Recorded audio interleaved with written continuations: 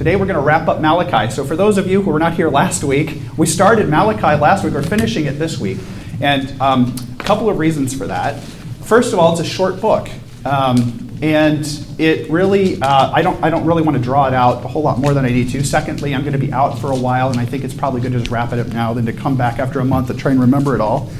Even though I know you're all remembering everything I say, literally. But what we're going to do today is go through it. And so first, maybe just a quick wrap-up of what we talked about last week. Real quick kind of overview of what Malachi is. Malachi is the last authoritative canonical book of the Old Testament. And so this is what scholars, primarily Hebrew and Christian scholars for thousands of years, have kind of identified as kind of the last authoritative canonical book written or prophecy written from God to his people before the coming of Christ.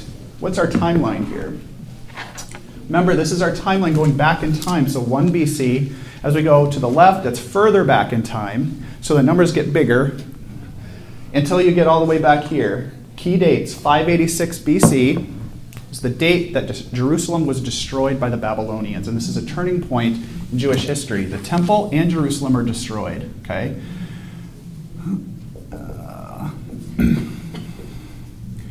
Why is that important? Because the temple worship and the center of Jerusalem being the king's city, and the king was deposed, there was no longer a king of Israel after that, are all huge impacts to the Israeli community who relied on all of those things. And the Jews who were left, who weren't killed, were taken back to Babylon, so they lost their home. So basically everything that seemed to be promised to the Jews in the Old Testament was taken away from them.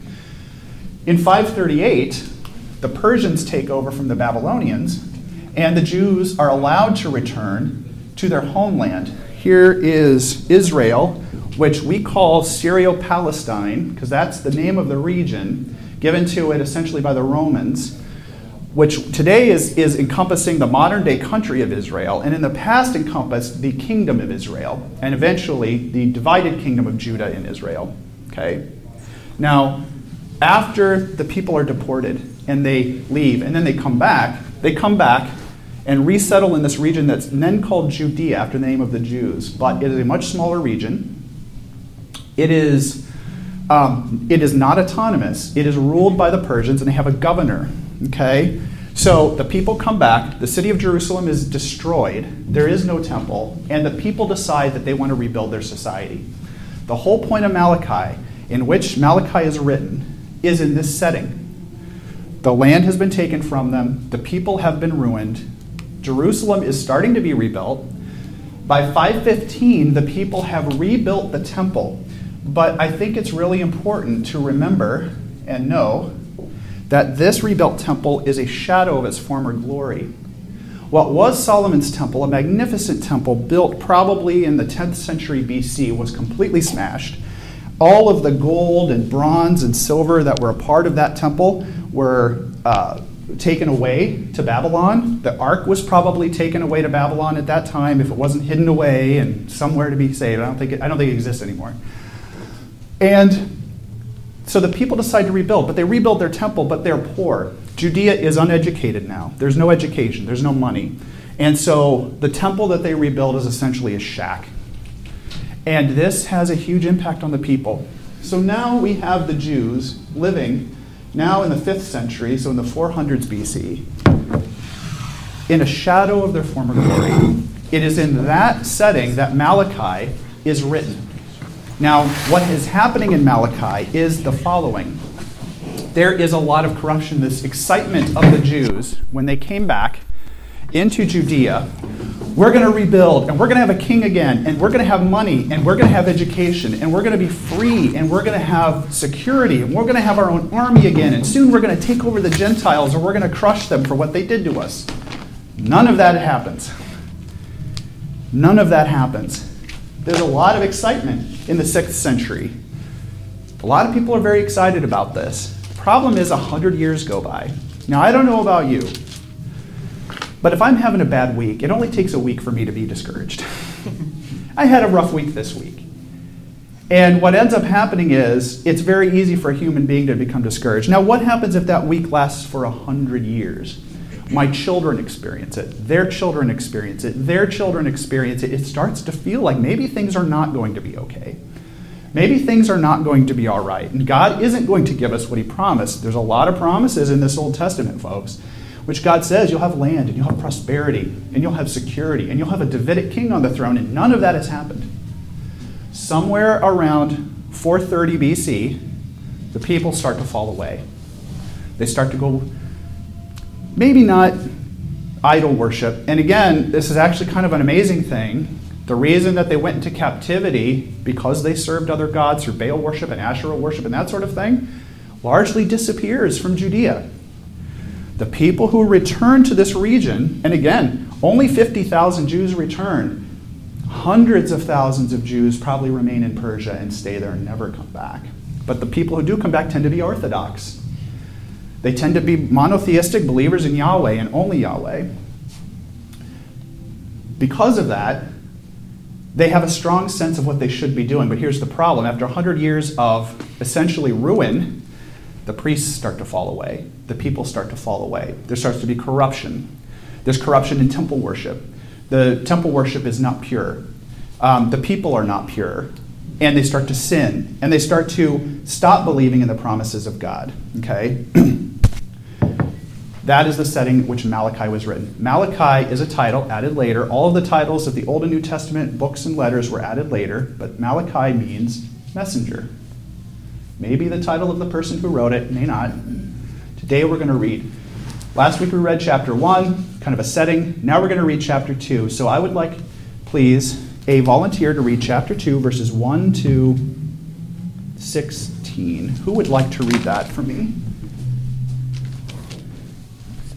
I'm sorry, what did you say? What do we want to read? Chapter 2 of Malachi, verses 1 to 16. You're actually not going to go all the way to the end, just 1 to 16. Okay. And now, you priests, this warning is for you. If you do not listen, and if you do not resolve to honor my name, says the Lord Almighty, I will send a curse on you, and I will curse your blessings. Yes, I have already cursed them, because you have not resolved to honor me. Because of you, I will rebuke your descendants. I will smear on your faces the dung from your festival sacrifices, and you will be carried off with it. And you will know that I have sent you this warning so that my covenant with Levi may continue, says the Lord Almighty. My covenant was with him, a covenant of life and peace, and I gave them to him. This called for reverence, and he revered me and stood in awe of my name. True instruction was in his mouth, and nothing false was found on his lips. He walked with me in peace and uprightness, and turned many from sin.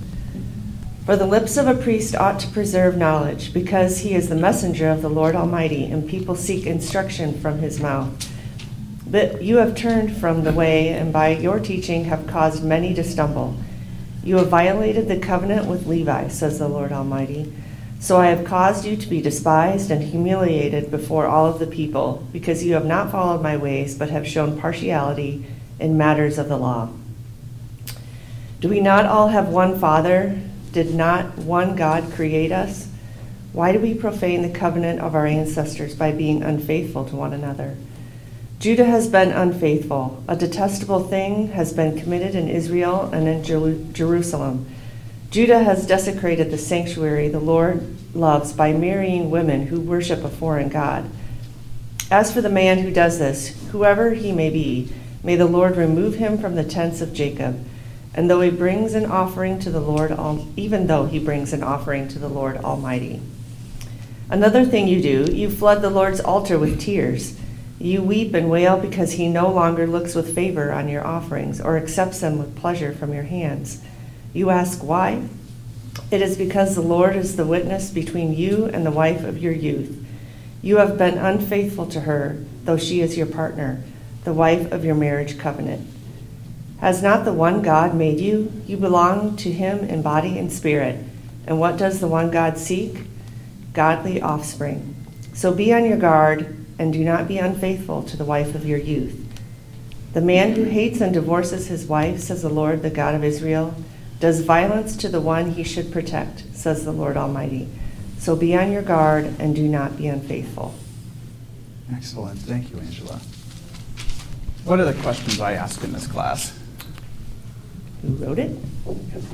Who wrote it? And what I mean by that is what kind of person? Yeah. What else? The audience? Who is the audience? And again, same thing. Kind of people.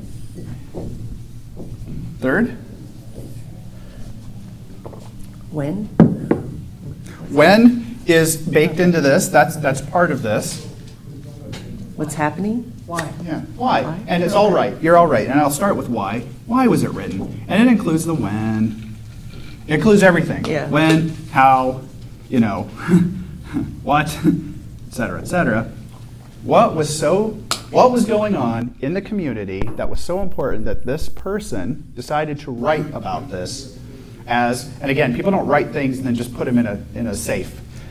Something like this would be written and then verbally shared with the community, probably many, many, many times. On street corners, probably at the temple courts and that sort of thing. I'm going to add a fourth one here, which is the implied fourth one that I ask every week, but I want it to be part of kind of your memorization here. How can you apply this to your life? Probably the most important question we ask. Apply this to today or to us. Now, we all just went through this fairly short passage. You tell me, you're going to teach me today. Who is the author of this passage? And again, I'm not looking for a name. A prophet? A prophet. Yes. And what do you mean by prophet for those who might not know that word? It's a messenger of God. Perfect. This is it. This is it. Is that the same word as the Malachi then? Malachi is messenger in Hebrew. Okay, what is it? Prophet is a little different. Okay. Prophet is different. So the Greek word, is that the one for angels? yeah, so messenger would be angelos. Okay. Prophet would be prophetess. So they're different. But an angel is a messenger too, though, is that Yes. Yeah. There are many kinds of messenger. That's what a different it's kind of A messenger is not inclusive of just one kind of thing. What's the definition of prophet then? If it's- Prophet is, again, someone, and we talked about this last week because actually in Malachi 1 there was this word oracle. Oracle is either a person or a message that comes from God that is delivered through an intermediary on earth. So essentially, an oracler and a prophet are synonymous. A prophet takes a message from God and communicates that out to the people. And that's what's happening here. Okay. What kind of person, they're a prophet, what do they care about? What are the kinds of things this person cares about? Usually the people. Cares about the community. They wouldn't say this stuff if he didn't care. There's this kind of thing, Why do the leaders of the church sacrifice? Why do we spend nights and weekends? I was up at 5 this morning prepping this lesson. Why do we do this? I'm not trying to get a gold star or anything. It ain't easy. Why do we send 100 emails to each other during the week about, all the issues that we need to fix? And why do we, kind of feel sometimes like it's a battle? Because we care. Because we care. This person cares. If you've ever read Ezekiel, how many people have read the book of Ezekiel? It's kind of scary in a way. It is one of my favorite books of the whole Bible. You may just skip over it thinking there's this huge thing and I don't know what it means. Ezekiel embodies the kind of person that is going to stick his neck out and say what truth is because he cares. He wants there to be change. What other kind of person is this? Well, Jonah didn't care about this. At first. Yeah. Well, he wasn't happy about doing it. No. I mean, I guess it's all of that, but he loves Yeah. God. He wants people Yes, to here we go. return or There we go. hear the message. God. And sowing love God, yeah, I would add to that a little bit of, he loves righteousness to a certain degree, I'd say. He cares about what's right and wrong. Yeah. And this is another thing. It's very easy in our society to shut up when maybe public opinion is not on the side of righteousness because we don't want to stick our necks out. This person obviously is saying some very harsh things There's some harsh language here, and you better believe his best friends are hearing this. Some of them are probably guilty. He's probably, again, probably not a priest, but he obviously knows priests. People don't like to hear bad news. They don't.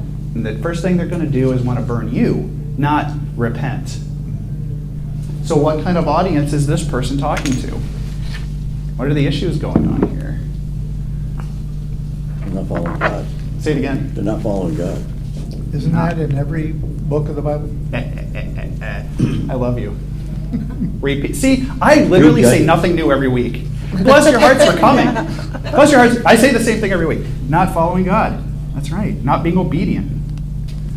Well, it seems like it's a generational thing. It's just the one generation does, the next one doesn't. Yep. Yeah. And back and forth. Yeah. And this applies to us right now as a nation. Yeah. Yep. I'm sorry about jumping ahead. I love it. I'm not much for following the rules, so I'm fine with that. Okay. What else? What are the specific problems going on in the community? What did we read about in there?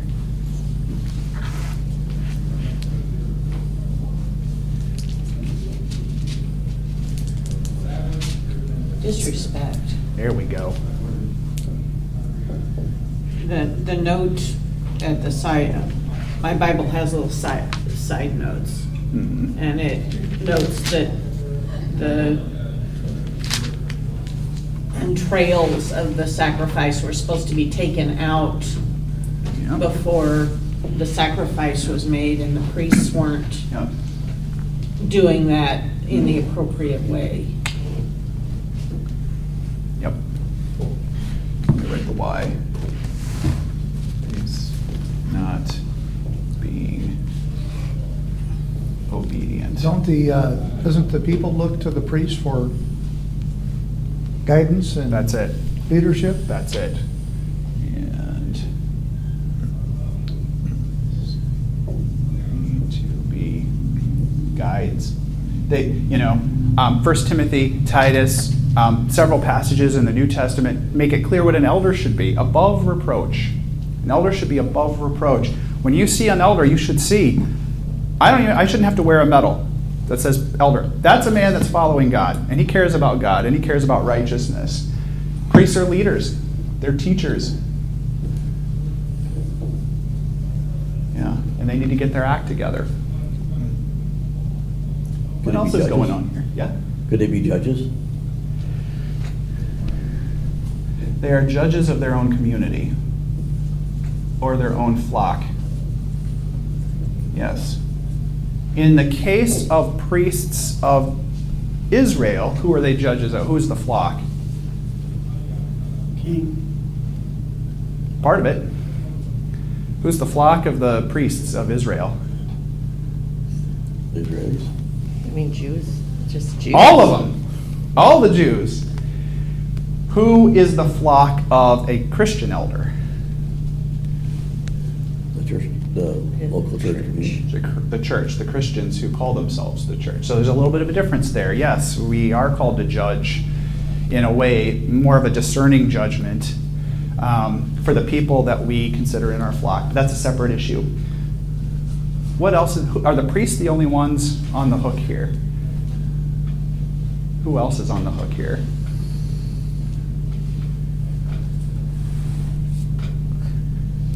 Well, the nation of Israel, Yeah. the leaders. So- Even the common people, because I Yes. assume that they're the ones that are marrying Put this up people here. they're not supposed to. Yep. Common folk. People who identify as, and I'm going to say this, Israelites. There's a lot of terms. I'm just going to say who identify as sons of Abraham. It's probably a good way to say that. It's everyone. Specifically who? What's, when we talk about here verses like,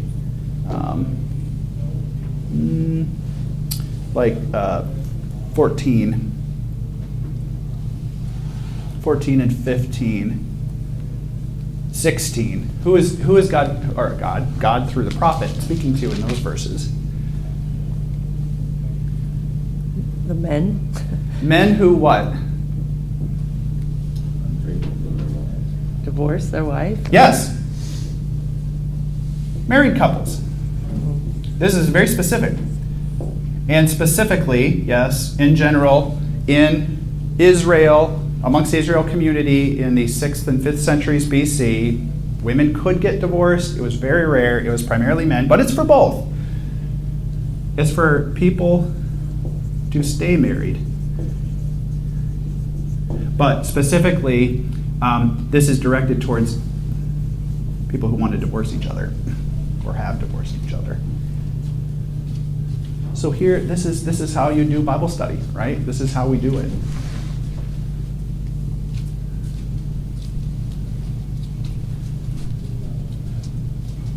Before we go to 3 and 4, how do we apply this to today?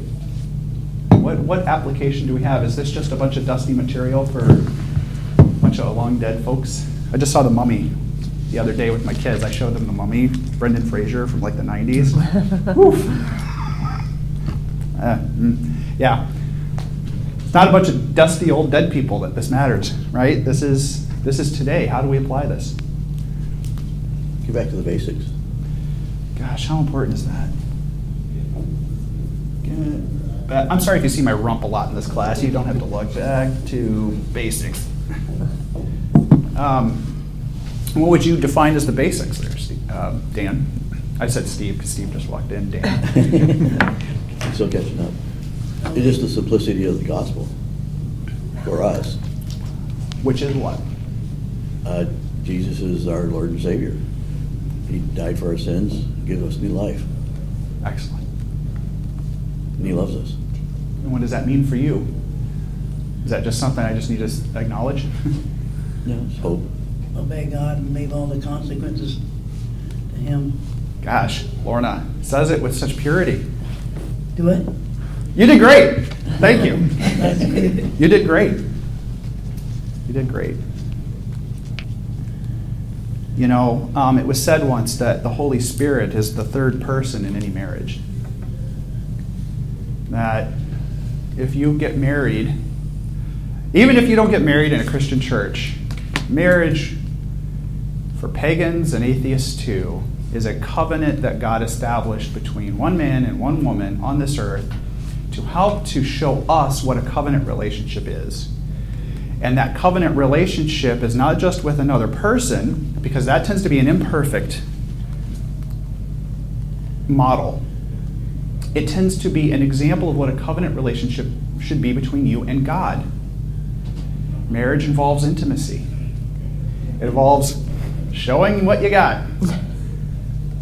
It involves being honest. It involves compromise. It involves promises made that are expected to be honored and fulfilled.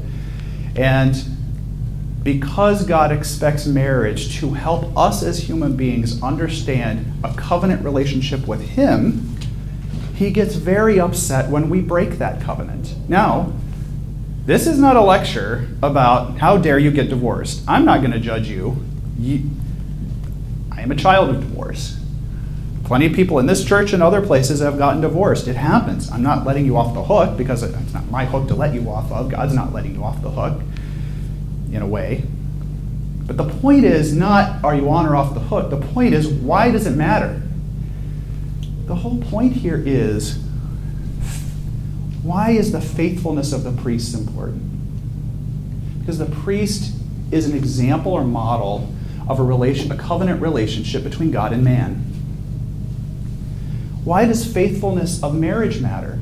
Because a marriage is a model of a covenant relationship between God and man. Why does the faithfulness of the Israelites matter? Because, broken record, the relationship between the Israelites and God is a covenant relationship, and that's a model. So I think the author of Malachi is trying to just make some very basic statements here. We honor God and understand our covenant relationship with our Creator through relationships that we form on this earth. And they are examples of that with God. Questions or comments? Disagree? Because you can disagree. That's why it's important that the leaders of the church setting the example for the flock in the church, just like they had to do back then, because leaders have issues, they can stumble and so on, but that's where we have the church to come alongside and help each other. Love it.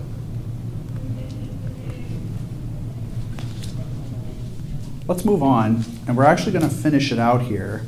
Actually, let's just do through 3, and then we'll finish 4 in a minute.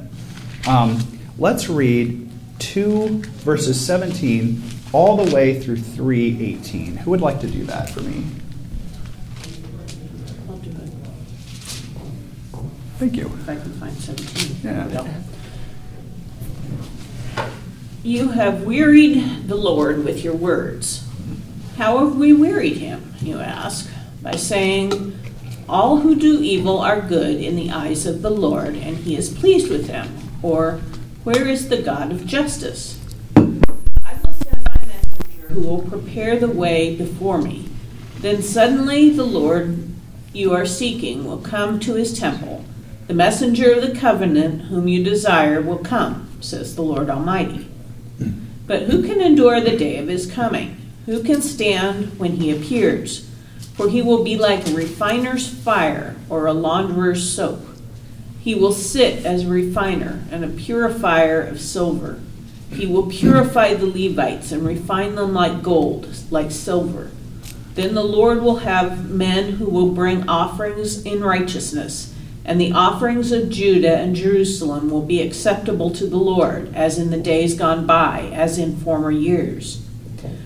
So I will come and put you on trial.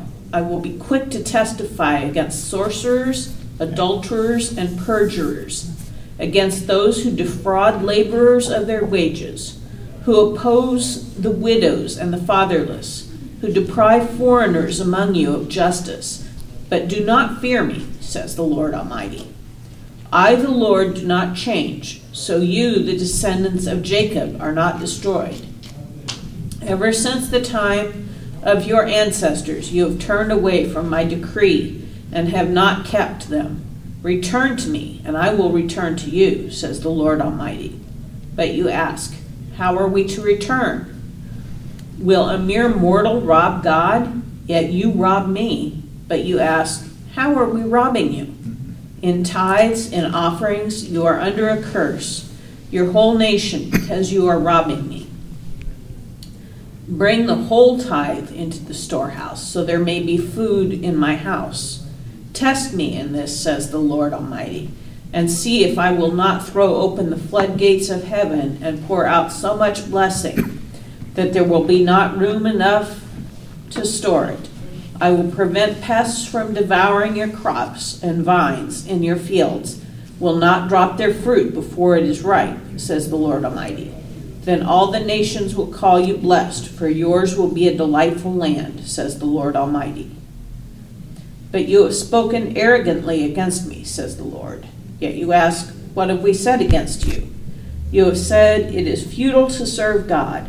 What do we gain by carrying out his requirements and going about like mourners before the Lord Almighty? But now we call the arrogant blessed. Certainly evildoers prosper, and even when they put the Lord to the test, they get away with it. Then those who feared the Lord talked with each other, and the Lord listened and heard. A scroll of remembrance was written in his presence concerning all those who feared the Lord and honored his name. On the day when I act, says the Lord Almighty, they will be my treasured possession. I will spare them just as a father has compassion and spares a son who serves him. And you will again see the distinction between the righteous and the wicked, and between those who serve God and those who do not. Excellent. Thank you, Mary. What are the issues that are happening in chapter 3?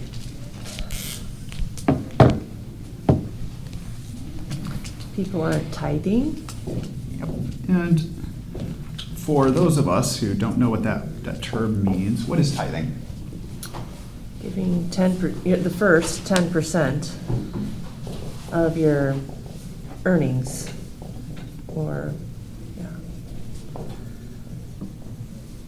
crop, if you will, or To who? to God. Sorry. To God. Excellent. by the people not doing that, they were forcing the Levites to go get other sources of income and jobs. Wow.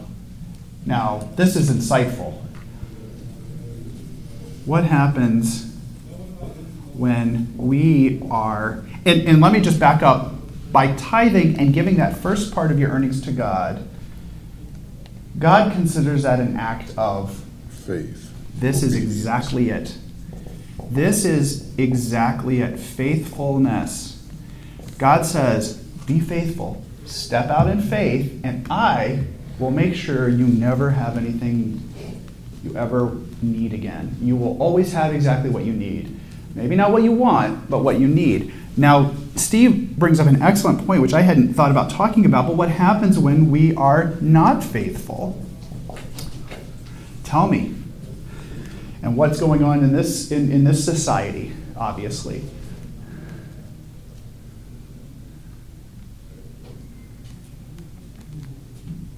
You don't trust God to do the things that you need to do. So what's happening? People are not tithing, meaning they are not giving their first fruits to God. So what is the result that we can Well, they're not extrapolate? being blessed. They are not being blessed. The community is not being blessed. And in this case, much is made of what blessed means. In Greek, it means happy.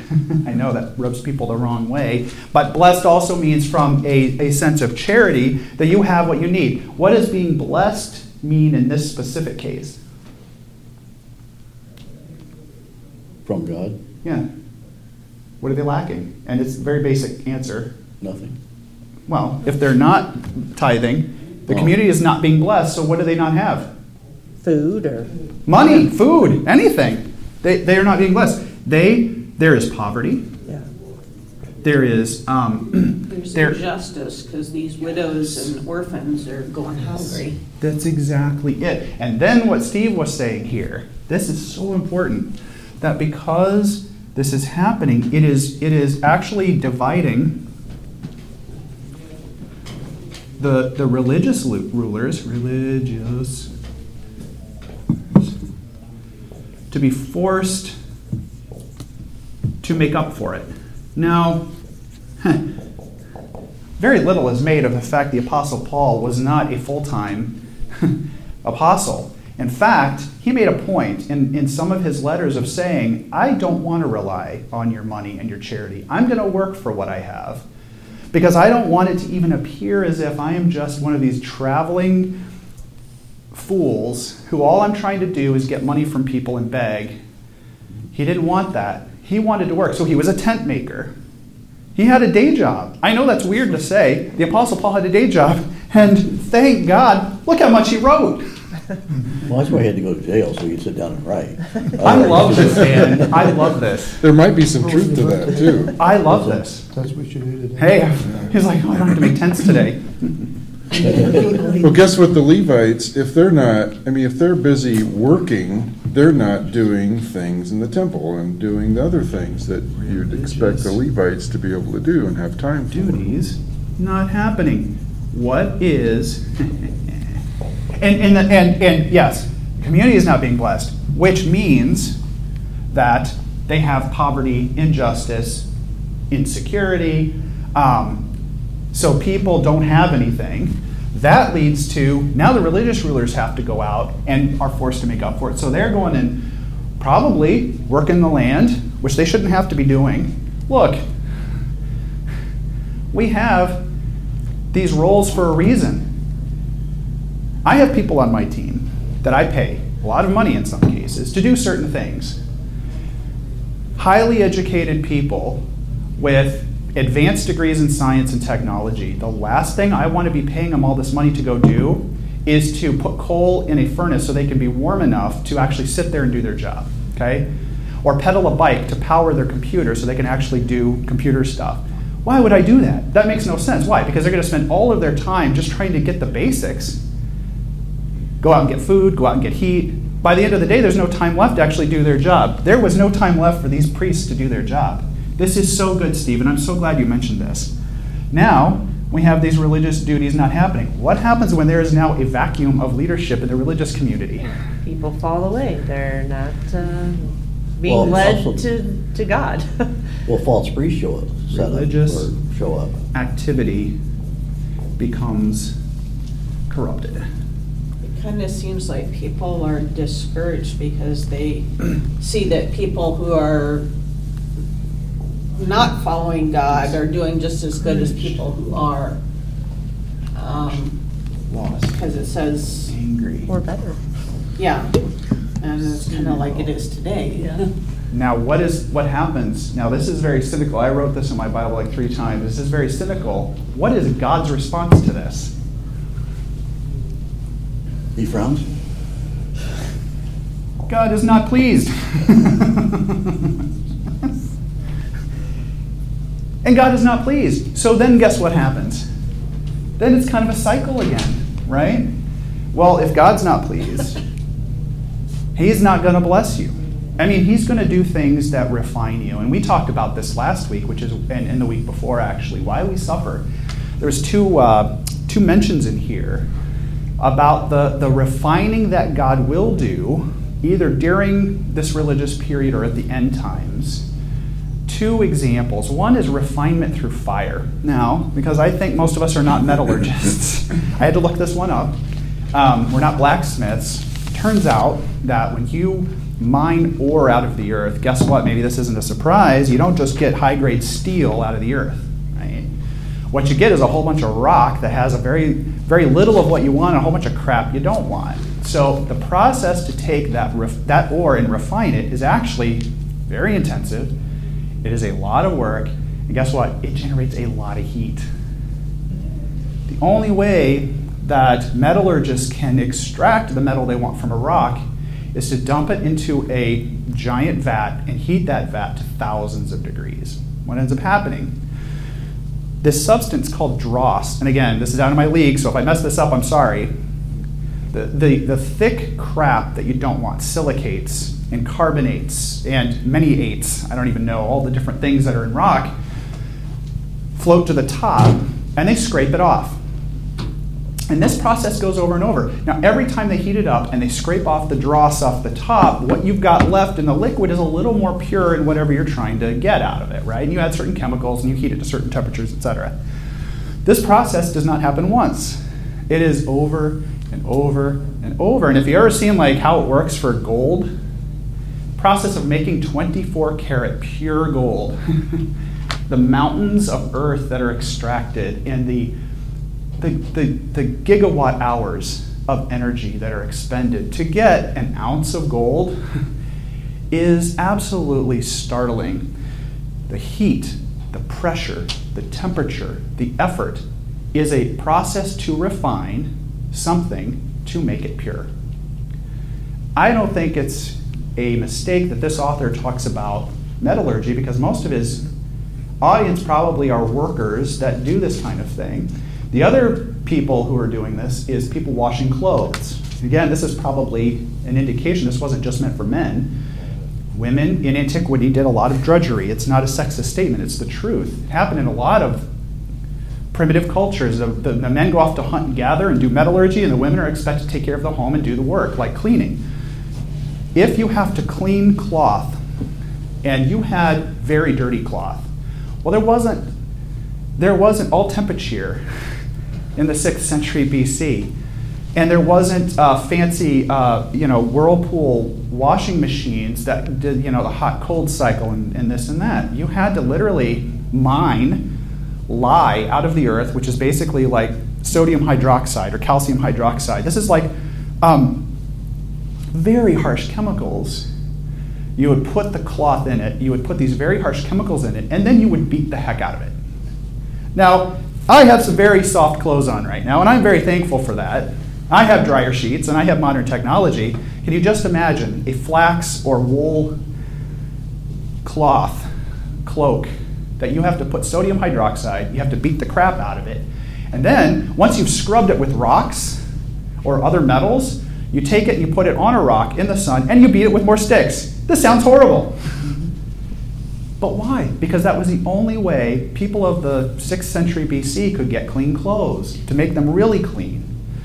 Now I want you to think about that for a minute. Why is this author using those two very vivid analogies here for purification.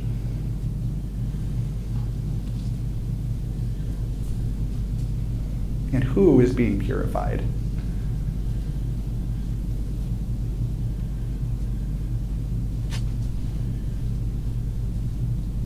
It's because neither way seems very fun for the thing being purified. There's no other way to say it. Purification. It ain't fun. Are we really talking about metal and cloth here? Who is the author really talking about? Us, the people. Us. People need purified. What is the process of purification? Are people being heated in a furnace to 2,000 degrees? Sometimes they were, but not a lot. It's not really what we mean. What does the process of purification really mean here?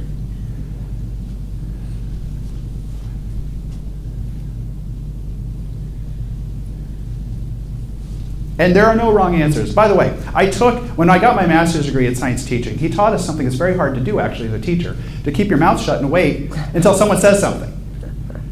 But it's good because it makes you think. There are no wrong answers. And shout it out. I won't put your picture on the internet. I would say it starts with repentance. Okay. Well, verse 16 said, then those who feared the Lord. We have to learn how to fear the Lord and listen to him and be obedient to him. Fear the Lord. Let's go down that path in just a moment. Let's back up one step. What is the process that leads you to repentance? What are you going through? The refiner's fire. Which means Troubles. what? Troubles. Trouble! So this is, again, I say this, and I love to say this, very little of the Bible is literal.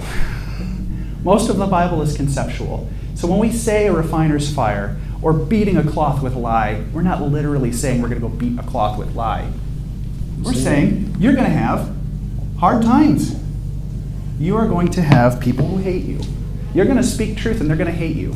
They're going to think because you're speaking up, you're creating discord, and thus you are not good. A lot of people who are not, how do I say this, new leaders, or people who are not leaders, have a false impression that good leaders don't rock the boat. They think they're all some kind of magic ambassador where everyone sings Kumbaya and everyone gets along. Harmony is seen as the ultimate goal of leadership. That's not true at all. In fact, that's exactly the opposite of truth. Now, of course, there's ways to respectfully go about rocking the boat and bringing discord.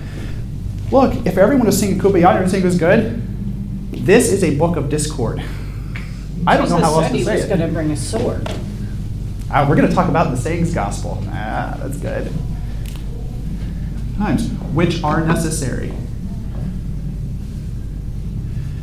You're going to lose your job. People are going to hate you. People are going to say you suck. You might get sick.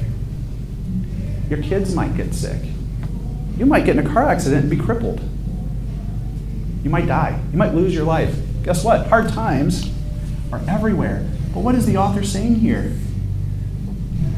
What are those hard times a sign of? Being refined. Yes. Trying to turn you to God. Sign of refinement by your Creator, who wants you to leave this world a much better person than you came into it. Now we'll talk about what the process is. When you say repentance, what does that mean for a layperson? Ask for You're forgiveness. sorry for what you've been doing and you make a change. For actions. Metanoeo in Greek means to change your thinking. It doesn't mean you felt bad. How many politicians apologize for being caught? Yeah.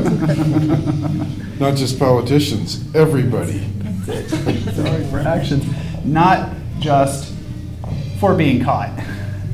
How many times have you been pulled up? Well, I haven't been stopped very many times, but you know, the officer comes up, I'm sorry, sir. Yeah, I'm sorry, you caught me, sir, is really what you meant.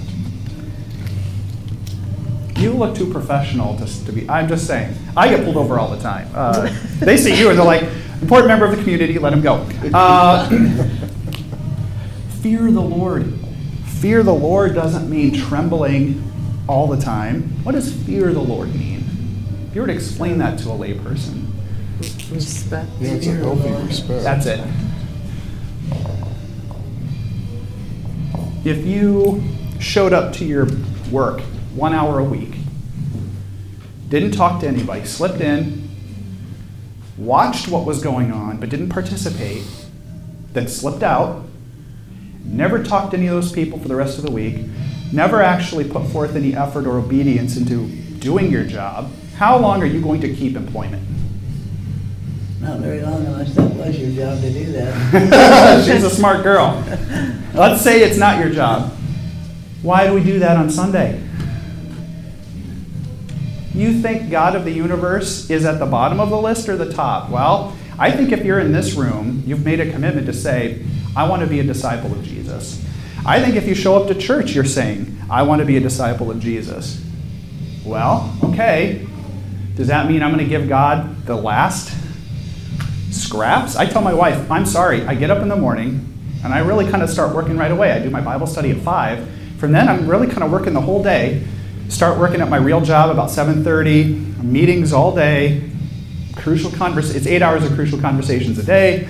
By 5 o'clock, I'm burned out. And I have to apologize to my wife because that's when she gets me. And I have to say, I am sorry, Laura. I'm giving you scraps, and it's all on me. Because by 5 o'clock, I'm burned out, and I've given my work everything, but I'm not giving her anything. And she gets the leftovers. Goodness gracious, I don't want God to get my leftovers. And that's tithing. Tithing isn't just you're writing a check for 10%. It means your first fruits of everything, your time, your effort, your love, your passion, your conviction, your spiritual gifts. Thank you for serving. Thank you. Thank you.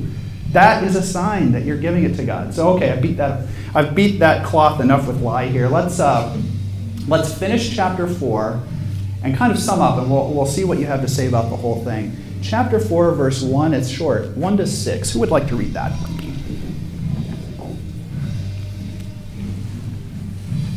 I can do it. Thank you, sir.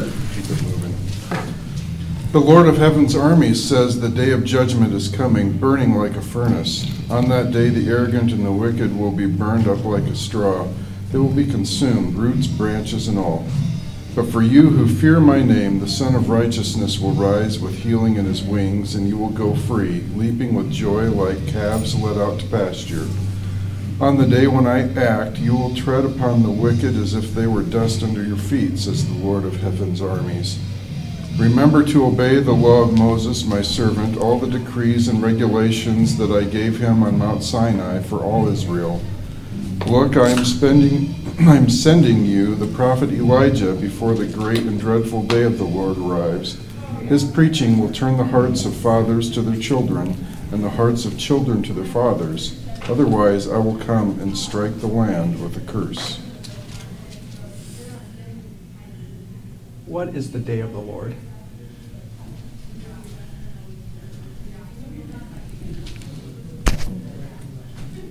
When he comes back.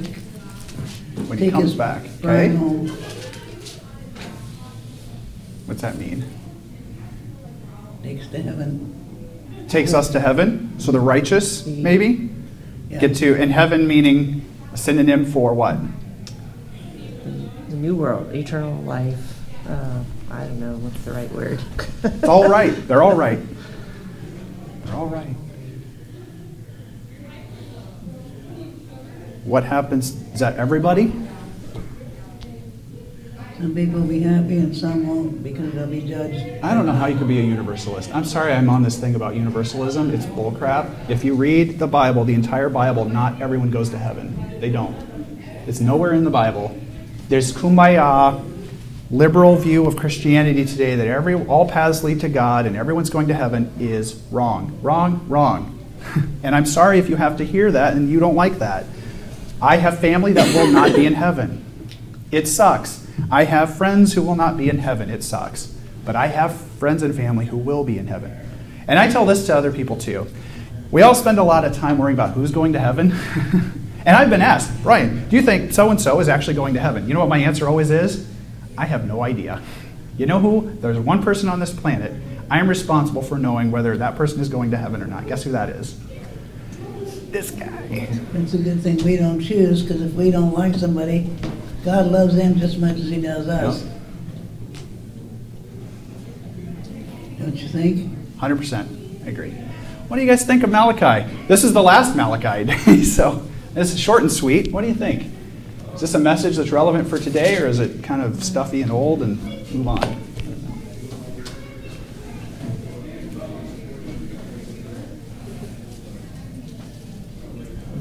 It certainly seems relevant for today. She's so good. See, it's softballs. I give you softballs. Yeah, you could apply it to today just as easily as back then. I have 2 action items for this class. I don't usually assign homework per se. I have 2 action items. The first one is I want you all, because you have decided to spend an hour of your life in Bible study every week, I want you to reward yourself for that. I want you to actually take what you've learned in here and apply it to your life, because if you don't, you're just wasting your time. I mean, that's the honest truth. If it's just for FYI, you've kind of wasted your hour. Pay yourself for having committed an hour to God every week, at least, and hopefully it's more than that, to the study of the Word. I want you to go out and try and apply what you've learned to your life this week. So think about what I've written, think about your notes, think about what you thought, and it's simple too. It doesn't have to be this big elaborate, I'm going to become the Pope, right? It just is, what is one simple thing I can do this week to be faithful to God? There's some pretty big ones in here that's good, tithing, faithfulness, being faithful to God, being faithful to your community, being faithful to your spouse. That's the first thing I want you to do. There is another thing I want you to do here, and this is something I'm going to start to push a lot more. It's great that you're all coming. There are 1, 2, 3, 4, 5, 6, 7, 8. There was, did we have someone else in here earlier? Tim. How did I forget Tim? 9 people in here. There's 7.5 billion people that are not in here. Okay, I'm kind of being hyperbole here. I want you to invite someone to this class. Because I have a feeling that most of the people you interact with every day don't know the Word of God. They might come from there. I'm not going to lie to you. I think we've had, and this is not a condemnation, people who have been at Pathway for its 20-year history who don't know the Word of God, who slip in and slip out every week. I don't want them to be ghosts anymore. This is my engagement challenge to you. Let's figure out ways to make this class more engaging, okay? Invite someone to this class. Invite them to this class, but if they're busy on Sunday or they have no interest in coming here, then I want your homework assignment to be how can you get them engaged with the Word? I have a huge number of resources I can give you, and actually I might just start bringing them every week. How can I get new disciples engaged in the Word of God? There's 1,000 different ways to do that. There's study Bibles. There's study guides. There's online videos for people who don't want to read. There's apps on their phone if they don't want to read or they can't read. I have a million different ways I can help you get them engaged with the Word of God every day. So it doesn't necessarily have to be this class, but just start with this class. Try and invite someone to this class. And if they come once and they hate it, that's fine. I don't have to appeal to everyone. But let's try and get them engaged somehow. What do you think? Is that fair? Yeah. I spoke out when I tried that.